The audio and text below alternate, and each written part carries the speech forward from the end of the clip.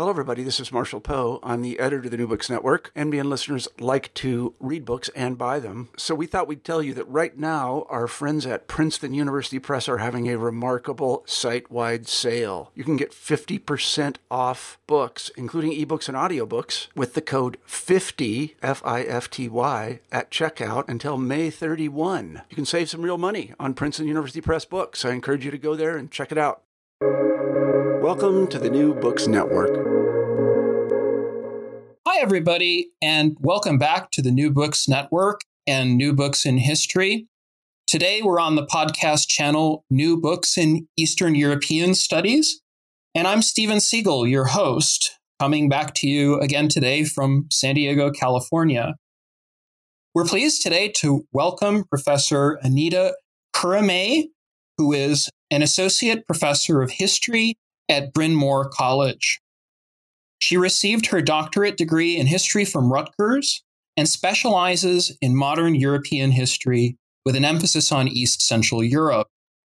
Professor Kurame's main research interests include the history of sexuality, women's and gender history, conservatism and the politics of the far right, human rights, and the history of sports. Today we'll be talking with her about her new book called Queer Budapest, 1873 to 1961, published by the University of Chicago Press in 2020. This is a book that examines the history of Hungarian politics of non-normative sexualities from the late 19th century to present.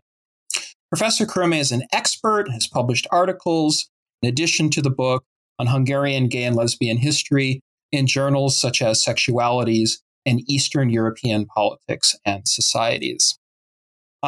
Thanks for joining us today on the podcast, Anita. It's great to be with you. Thank you for having me. So I love this book in a lot of different ways as someone who's also worked with the University of Chicago Press and knows about the late editor Doug Mitchell and all the wonderful books that he had and sponsored. I want to start with a question which I sometimes ask but don't always ask, and that's about you, because I know you have had an unusual career and came into academia in, let's say, atypical ways. Could you tell us about that a little bit? Sure, I would be happy to. So I grew up in Hungary, still under state socialism, where, the state kind of facilitated people's sporting activities. And if you were good at something, that they provided you with, in my case, a racket and a team. And I came to tennis actually at the time when my parents were here in the U.S., but the state wouldn't let the whole family to come. So actually I was apart from my parents, but in return, I started playing tennis, and it turned out I was pretty good at it. So that was at age 8. And by the time I was 14, I was on the national team, and then I became a professional tennis player. But with a twist that I had an Australian coach in Australia. So I started traveling pretty extensively and actually stopped going to school. So I didn't have the usual experience of high school and the dramas that I hear many Americans had in high school. But so I traveled with tennis, and, I stayed at the time, the kind of common practice that you would stay with families. So I had the opportunity to live and extensively, for instance, in Japan, where I would, in the countryside, actually stay with a Japanese family. And then subsequently, I lived in Australia, and I was just blown away by the gender dynamics of different cultures. Coming from Eastern Europe, where, there was formal gender equality, but not a whole lot of gender equality, for instance, in the household. Then I was, transported to Japan, where I was just floored by what I perceived the lack of respect towards women and the deference that women had to show towards men. And I went to Australia, and my host family, men were doing dishes and cooked. And so I became interested in politics of gender early on. And then I arrived to UC Berkeley with a sports scholarship for tennis. I had the opportunity to start thinking about these issues through the lens of history and, sociology. So I became interested in politics of gender early on. And then also had to do with, and a huge part, of course, had to deal with my own sexuality, discovering that I was different, that I was gay. But a whole, another part of on kind of my intellectual development is I'm still very interested in terms of queerness in sports, but I table that for now. That's something that I'm going to think about it perhaps in my next project. But in terms of thinking about Hungary specifically, growing up, the only time I saw or heard about homosexuality, I still vividly remember, I must have been 7, and on state television, there was these 2 homosexual adolescents who basically had their faces covered in a way to protect their identity. And it was just a horrible experience at the time. And also think, in terms of the pathologization and medicalization of homosexuality, there was not a lot of information for me to draw on. Conversely, when I actually started thinking about, could there be homosexuals in the past? Where are the homosexuals in Hungary? I started looking, and there was absolutely nothing in even popular or academic literature. And then one day I was literally walking down in Budapest, the picturesque Budapest, and across from the National Gallery, there are these antique bookstores. And that's something that, in Europe you have, I think, still abundance of, as opposed to, I think, in the US, where a lot of things are moving online. But so I went into the store and totally by accident picked up this book that had a very interesting title. It was called Tragedies of Sexual Life. And I started reading through the book, and it's literally in 5 pages into this physician's description of Budapest. It basically goes to say, Budapest has the first homosexual registry in the world. There are over 5,000 registered homosexuals in Budapest alone. And I was just like, wait a second, what is going on? So this was a moment of discovery where, as already a PhD student in history, not definitely knowing what I wanted to write on, other than it had to be something about gender politics in East Central Europe. This was such an amazing jam that I felt like my fate was sealed. I knew this is the route that I wanted to go down and think about the history of homosexuality and homosexuals in Hungary. Yeah, there's so much that I want to ask you about. And I really don't know where to start after that, between Australia and Japan and the US and Budapest. But one of the fascinating parts I find in your LGBTQ history is this idea that a lot of people have the notion that somehow LGBTQ history begins much later in the 1970s and 1980s.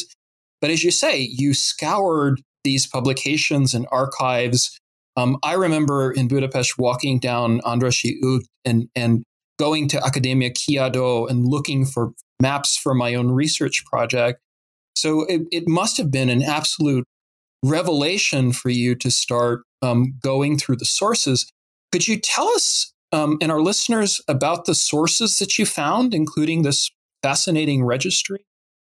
Yes, so I think, part of the reason and difficulties of the so-called recovering LGBTQ or the queer past is precisely has to do with the sources and the politics of the archives, right? Like so much of, particularly even in Europe, everything, the bureaucracy is pretty big. And in terms of archives, there's like a logic and an established way of doing preservation, right? And so, of course, queer lives and queer memories do not make it into official archives unless they are pathologized and medicalized and criminalized, which in case I found, of course, that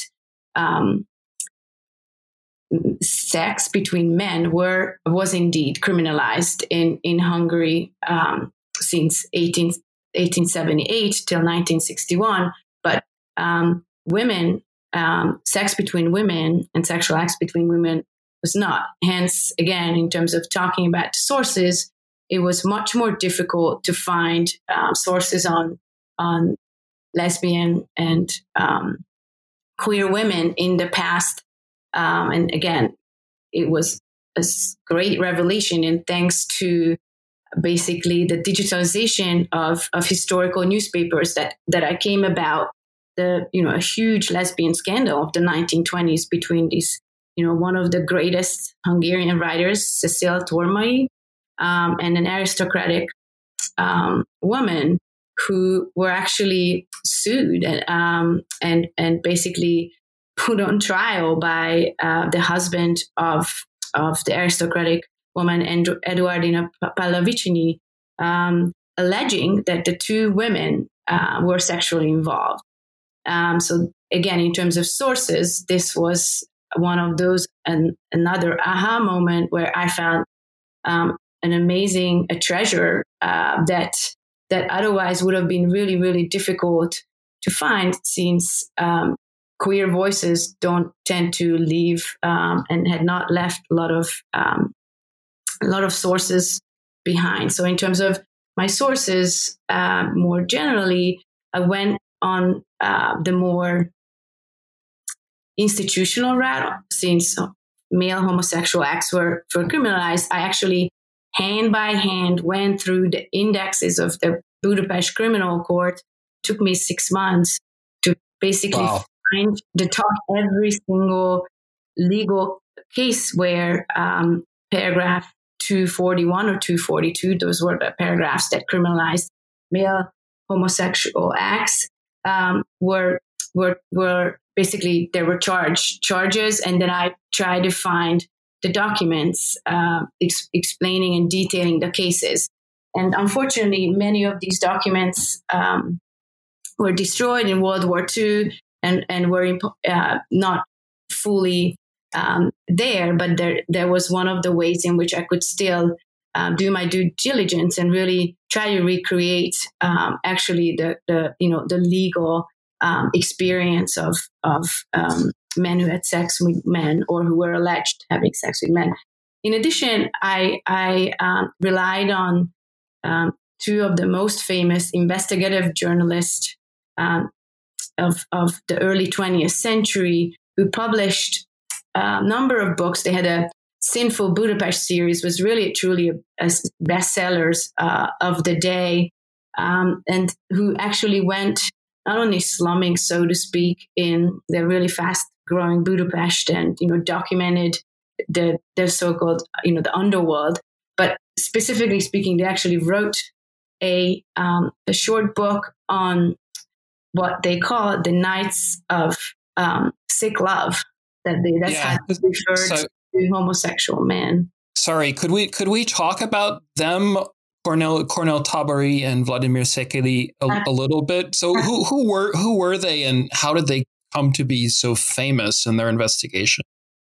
So they both were journalists, and in addition, Vladimir Seker was also worked for the police and actually led the PR section of the police, which was again a novel institution. This is again the turn of the 20th century. The penny press is booming. More people are reading, so the police also recognizes that they are in need of educating the public, but also portraying a more favorable picture of the police themselves. And Vladimir Seker was in charge of that, and Tabary was just an already acclaimed journalist who was very interested in social issues, and so they teamed up. And using the police resources and the tips that the police could get them, they actually covered various crimes, but with the eye towards profit, right? And they quickly discovered that actually sex sells papers, and thinking about, prostitutes, thinking about homosexuals were not only important in an era where the people try to understand the bourgeoising sexual world of Budapest and these large capitals, but also that they actually could profit from writing about these issues.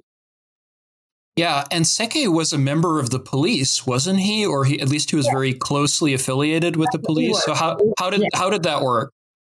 So again, it was a different. It's from a historical point of view. It was a different era where actually the police and journalists could foresee and understand that they have a common cause, which is to make, in this case, Budapest a more livable and safer city. So that meant that actually Székely again was employed as a former journalist, but employed by the police in order to work on the image of the police, to educate the public, but also provide a more fact-based picture of basically the crime statistics and crime scene of Budapest, if that makes sense. Yeah, and I'd like actually to ask from there about the organization of your book into particular timeframes or eras. So for those of our listeners who might not know a lot about the temporality or let's say the signposts of Hungarian history, how did you decide to organize and arrange the book into periods? I mean, as historians tend to do, chronology plays an important role, and in fact, it is the most important organizing factor in the sense that Hungary went through a tumultuous history in terms of being part of the Austro-Hungarian monarchy until the end of World War I, then having the second, communist republic after the Soviet Union, and then of course we have an interwar authoritarian regime until World War II, following with again a fascist regime that was as just brief as the communist dictatorship after World War I. But then of course Hungary experiences, along with the rest of the Eastern Bloc, becomes part of the Soviet sphere of influence and has a communist party until 1989. So I kept the political framing of the book as a guiding principle, but my goal was basically to show that if you look at these distinct political regimes, if you look at these regimes through the lens of sexuality, you actually get a very different picture than you would normally get in political narratives, which of course stress drastic different policies and just different nature of the different nature of these regimes and periods. Yeah. So I love how you draw these very uncanny parallels between the eras and the representation of queerness. There, I think, are a lot of surprises. I got this impression, especially in reading about, let's say, official policy toward homosexuality, the stigmatization and the criminalization and the medicalization of it. So in comparing the different governments, let's say the Béla Kun regime or the Hungarian Soviet Republic with, let's say, the Horthy regime, what were some of the surprising findings that you had as you went through the popular history, social history, official archives, and so on? Yes, I mean, so it's each of the chapters, I think, offered some sort of paradox in a sense that we have our assumptions about, say, a liberal regime that predates the Bela Kun regime, where these investigative journalists operate. The liberal regime sets up the first homosexual registry. It's claimed in Europe, right? So in other words, so the paradox was there. Basically, in order to become a modern metropolis, the police wanted to follow existing models of crime registry, and they actually created also registry for homosexuals, which was a very novel concept of thinking about basically an identity based on who you were sleeping with, right, at the turn of the century as a category. So in this sense, in terms of the Bela Kun regime, the communist, the Soviet Republic in 1919 was also a paradox in a sense that they actually decriminalized homosexuality, so which was incredibly early if you're thinking about in the decriminalization history of homosexual acts in the world. At the same time, they also believed that rather than as a medical pathology, by embracing psychoanalysis and psychology as these novel ways of thinking about crime, they believed that homosexuality was in effect transcendent. So it had to do with basically a trauma from your past. And if you rehabilitated these, what they called, basically homosexuals or sexual abnormals, you would arrive to a perfectly healthy heterosexual society. So again, the paradox for me is that they truly believed in truly believing the transformation of people into socialist citizens or communist citizens. They also believed that homosexuality would just be eradicated. Yeah. Meaning that essentially that would be giving absolutely no space for actual homosexual identity in their imagined society, right? Yeah. I wanted to ask you, I'm sorry to interrupt you, but before we move to the authoritarian interwar regime under Horthy, the chapter that you have on quote unquote rehabilitating sexual abnormals in the Hungarian Soviet Republic, could you tell us what sort of sources you're relying on there? Because I'm fascinated by your part on the experimental criminal department. What was that, and how did that, at least in its understanding of justice and psychoanalysis, define homosexuality? Yeah, so just very quickly to circling back to sources, and I am forever in debt to the archivist who I met, in this case at the Budapest archives, the Budapest City Archives, who basically having me spent 6 months going through the judicial records, they were like, okay, you might want to take a look at these records. And it's happened in many other archives. Yeah. As historians know, you need the graces of the archivist to actually aware of what is there behind the indexes that you get to see. So in short, they gave me this basically file on the experimental criminology department of 1919, and so my exposure and my basically source base comes from a file that was kept on the criminology department's daily activities. It was all about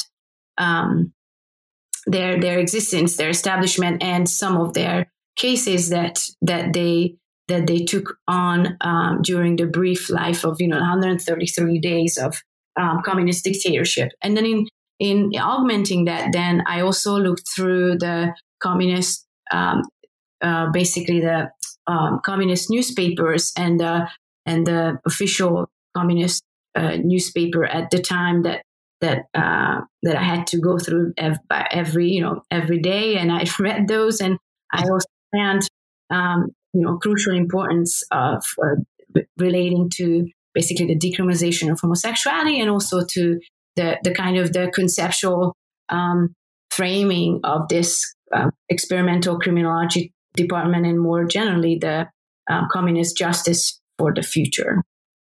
And would you describe the Hungarian communists' attitude toward sex differently from the Bolsheviks? I mean, because there was this Bolshevik code, right, on marriage and the family and guardianship. I think it was 19 or 1919. I think it was 19. Mm-hmm. So how did it work in Budapest during those 133 days? Was it different? Because there was a lot of, psychoanalysis that comes out of the Central European tradition, right? Right.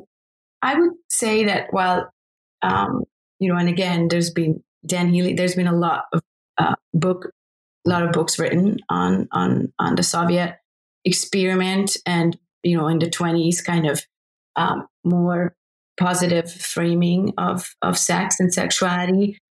I mean, it's important that 133 days is not a long time. So we can't really think about implementation of ideas, but in terms of ideas, I would think about the Hungarian case slightly different, precisely because I think they had a longer history and of psychoanalysis and also a willingness on the political front, so on the Communist Party's front, to truly embrace psychoanalysis, not just to tolerate it, if that makes sense. Yeah. Yeah. And I mean, I guess beyond that, you mentioned the scandal of one of Hungary's most famous writers. There are all sorts of double standards which apply to gay men and to lesbians differently. So could you talk a little bit about that, especially as the scandals break out? I mean, I see more scandals after the Kun regime and into the interwar period, but maybe correct me if I'm wrong. Scandals have been part of, and I think, again, in terms of going back to the mass press and early 20th century, I think scandals became, and particularly around sex, became a way to talk about sex, but also sell papers. But in terms of the largest scandals, so scandals were kind of part of, I think, particularly urban histories of Central Europe and Budapest at this time. But the largest scandal that I discovered had to do with two women in the 20s, which was, of course, already the Horthy regime, which, of course, was a total rejection of the liberal and communist regimes that came before. So it was something that really rocked the public, because it was also had to do with women, which and respectable women, which they were used to reading about men in terms of sexual scandals and who they seen as irrespectable women. But in this case, both of the people involved were all respectable. Right. And who were they again? So Cecile Tormai and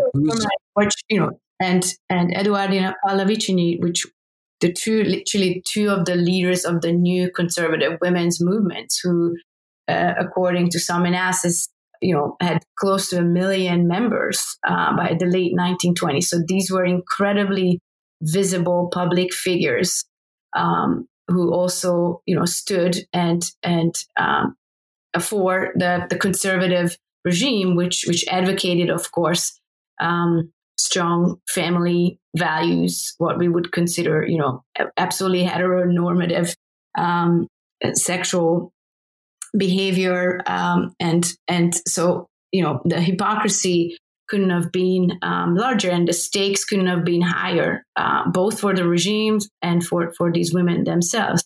Even if Tormai herself, who was also the editor of the most well-known, actually intellectual journal of the new conservative right, was single, right? But right, she still was, the voice of the conservative regime on matters of women and family.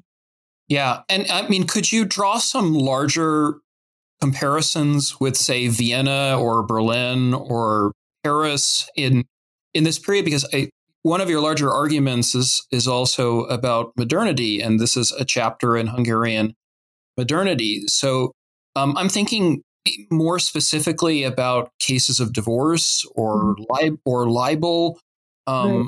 in the 1920s. I mean, how does it kind of play out, not just in Budapest, but also in a larger Europe?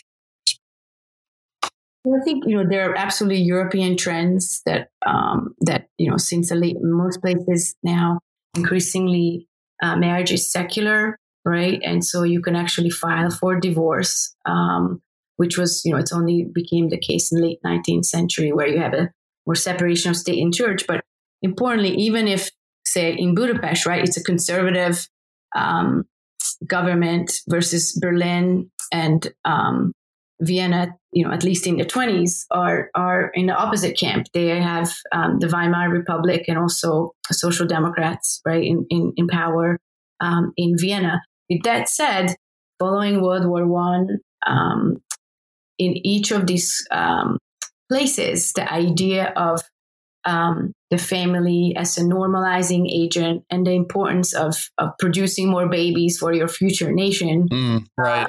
after the carnage of World War One, is imperative.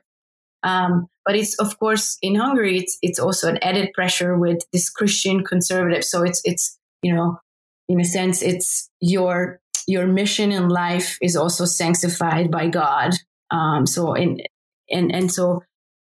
it's even more of a scandal where you have these women who stand and propagate this idea, which is, let's not kid ourselves, it remains an idea. Women always worked, and even aristocratic women after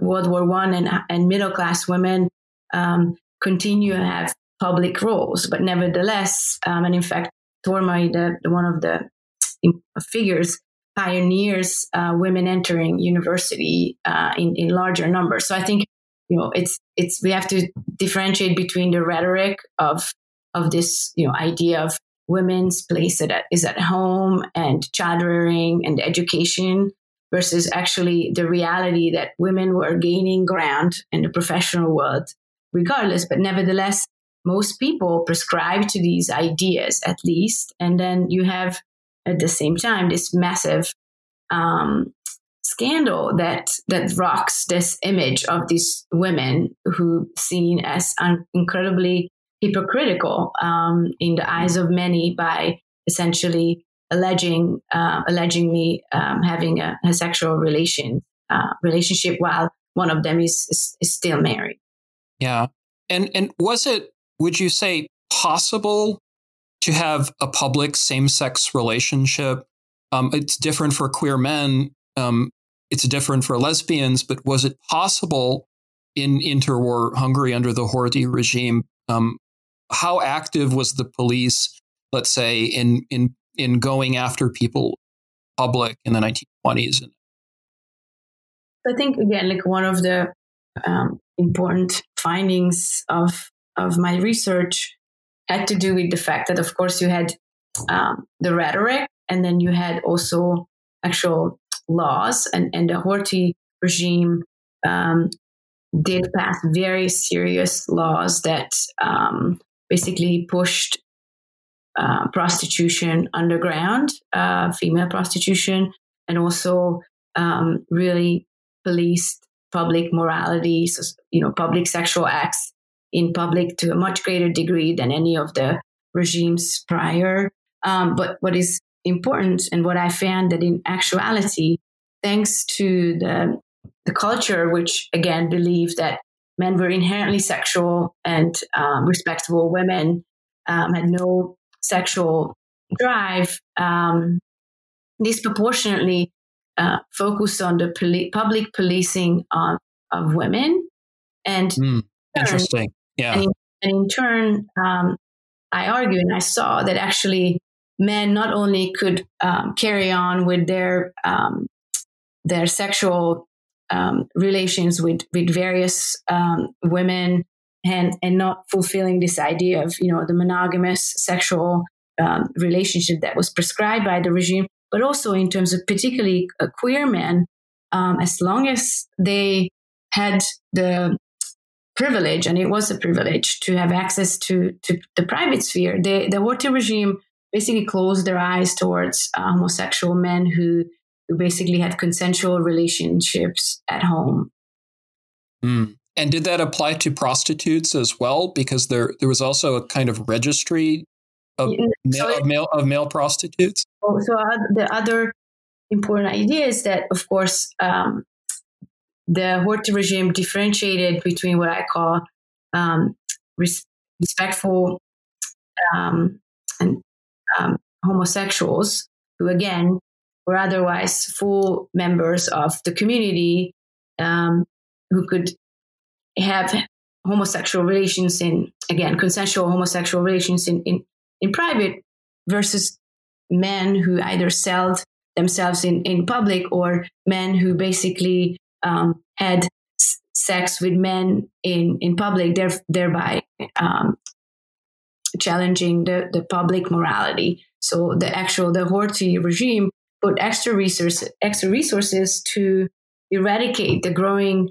market of male homosexual prostitution, which after World War I really became an established scene of Budapest, along with all the other major cities in Europe. But the Horthy regime stepped up its prosecution of male prostitution at the same time as also facilitated what I would argue the growth of a private homosexual scene, particularly for men.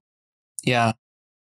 And I guess, I've asked you a lot of questions about the Horthy regime, largely because it has experienced this, to my mind, strange rehabilitation, not just since Orban in 2010, but Fidesz and Jobbik love this period. I write about the Trianon Treaty in my own work on geography and cartography. And I think it makes it an uneasy alliance and an unlikely alliance, as you argue. Could you tell us a little bit about the transition into both fascism with its eugenics and communism up until the end of your book in 1961, when we finally get the decriminalization of homosexuality? So what happens in Hungary in the history of queer Budapest under both fascism? Yeah. So this tolerance that actually describes the Horthy regime in terms of particularly certain male sexual practices, and again, an excuse for tolerating male sexuality, is in many ways upheld by the conservatives, who just have this belief that as long as we don't talk about sex, and particularly homosexuality, in large forums, it's not going to spread, right? They all at this point believe sexuality is fluid, and they really much worry that if we talk about homosexuality, it could affect young men, particularly who are susceptible to ideas, right? And so there's also a constant threat of masculinity as a fragile being, and we need to make sure that it's regarded in the right way. At the same time, of course, they're also very good at looking away if there are minor infractions that happen, such as men having sex with men, as something that it's not constitutional. It doesn't define you as a homosexual if you have sex with men, particularly after, of course, the experience of World War I, which was understood as a largely normative space that actually men experienced and seen homosexual acts to the extent that it was unheard and unseen in history before. But so moving forward, it has to do with really the Nazi influence, and also the eugenic ideas being incorporated with to a much greater degree once Hungary enters the war in 1941. And it has to do with this idea that homosexuality now can actually be really deteriorating in terms of the armed forces, as well as it can be seen as a biological, essentially, weapon that could destroy the nation from within. And so these ideas, which of course you could see that had been circulating in eugenics circles prior, even in Hungary, but you see it in, of course, being adapted by the Nazis by the mid 30s, become reality when really Nazi-friendly government officials come to be in really important forces. And so you see how you have essentially a hardening of the police and the authorities in terms of their treatment of homosexuals on the registry, and also people who they prosecute. And in fact, there's even a talk among the Minister of Interior to setting up a homosexual registry, just like Hungary sets up of course, a battalion for first Jewish forced laborers. They are thinking of essentially setting up sexual registry, but of course the army absolutely no. Yeah, no, that's frightening. I mean, it really is. If you think about it, it's a census. It's to keep track of people, right? Yes, and this is also another history of showing how the homosexual registry, which we don't have a copy of anymore, we don't know what happened to it, had a life of its own, and each political regime could use it for very different purposes. So just going forward, you have the Arrow-Cross regime, which is, of course, again, a very brief regime that never gets to enact laws that it passes in terms of homosexuality, but it's actually in its become a new family law. It makes both male, female homosexuality a criminal act, and moreover, it actually punishes male homosexuality when it's caught with castration. And it's just, wow, yeah. It takes it to the extreme in terms of thinking about the biologization of citizenship, right? This idea that your essentially your sexual act is somehow a reflection of your biological health, which is in turn a reflection of the nation's health. Yeah. And so it truly wants to eradicate homosexuality from the future of Hungarian state, which never becomes, of course, a reality. I think you do a great job, Anita, if I may say so, covering these kind of ideological overlaps through the chapters, and in a very surprising way. One of my questions was, why did the decriminalization happen in 1961? So what was it that led to that point, or what was it that led to a shift out of the 1950s? Because there was a great insistence on gender equality and no-fault divorce and those sorts of things. So why was it in 1961 that this final decriminalization happened? And I guess the follow-up question to that is, how complete was it? Right. So in terms of the initial communist regime and the setup in 1948, they, similarly to Béla Kun's 1919 Hungarian Soviet Republic, I argue, and it's documented, they truly believed they wanted to transform society, which is, I think we don't give them credit for that. We of course, it came with an incredibly bloody, it led to incredibly bloody results, and we have to understand and acknowledge that. But in terms of gender equality, it goes to say that the communists believed that by truly enacting and legislating gender equality, they would transform society and create communist citizens where marriage would wither away, and they truly had these revolutionary ideas about how to transform society. Part of that was also this idea that homosexuality, not unlike in 1919, was something that was a condition and not an inherent an inherent condition, but they believed that unlike in 1919, that homosexuality was now in many ways the enemy of socialism. That it was something that actually they had to eradicate in order to arrive to this socialist society. So they again, unlike any of the regimes prior, by now had the means. They had the authority. They had the kind of bureaucracy with the registry, and they actually provided enough resources to the police that they could go after homosexuals in private as well as in public, and basically give them try them, and then they would hope that by punishing them, they would shed their, so to speak, homosexual behaviors, right, and become a model citizens. And then in terms of, I just wanted to say that. Go ahead, please. And so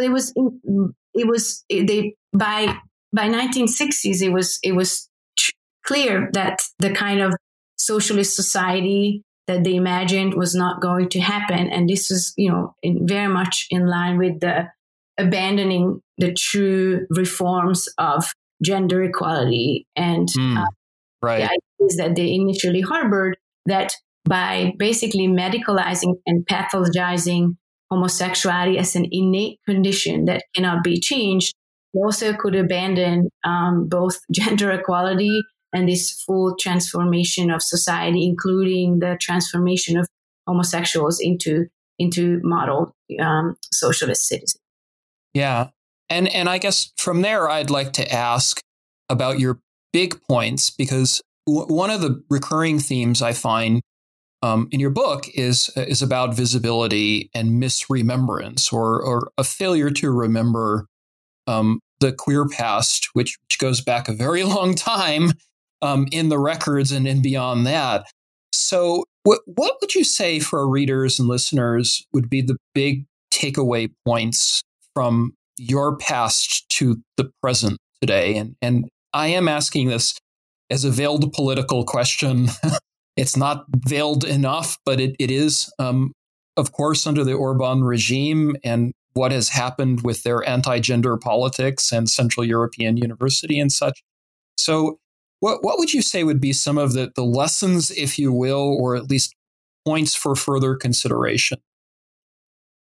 Well, I would just stress that in terms of, reinserting and studying the history, you see that there was actually a really rich history that included coexistence for, large parts of the past of different political regimes with queers. And that becomes important, of course, in the post-89 and the post-2010 moment when, of course, Fidesz gains supermajority. But in more generally, this idea that, of course, after 89, queerness explodes into the public, right? This idea that, particularly in East Central Europe, the presence of pride, there's this idea that homosexuals arrive with the help of, basically capitalism on the wings of liberal democracy.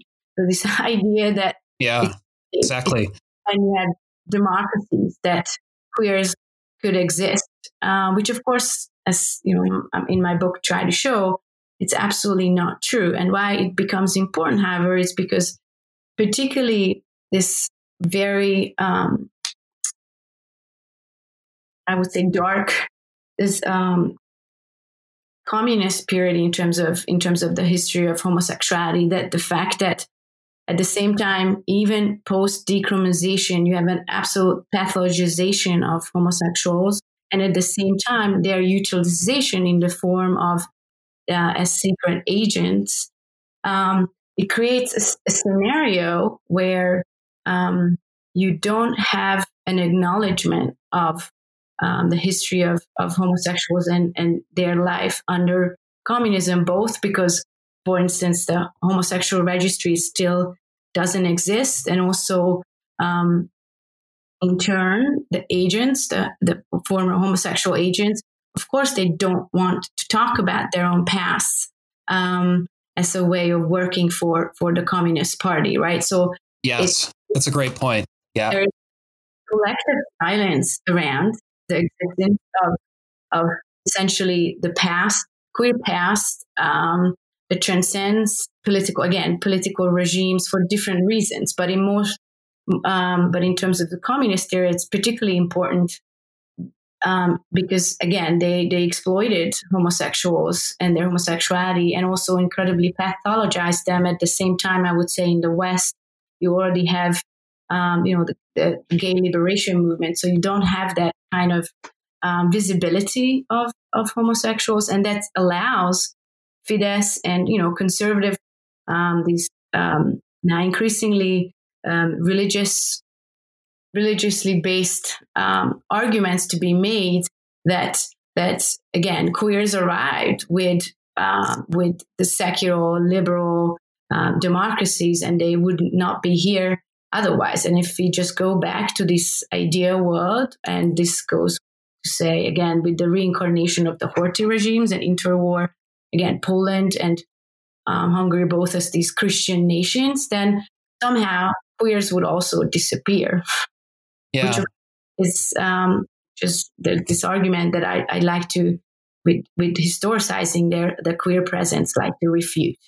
Yeah, that is a major contribution to East Central European history and historiography.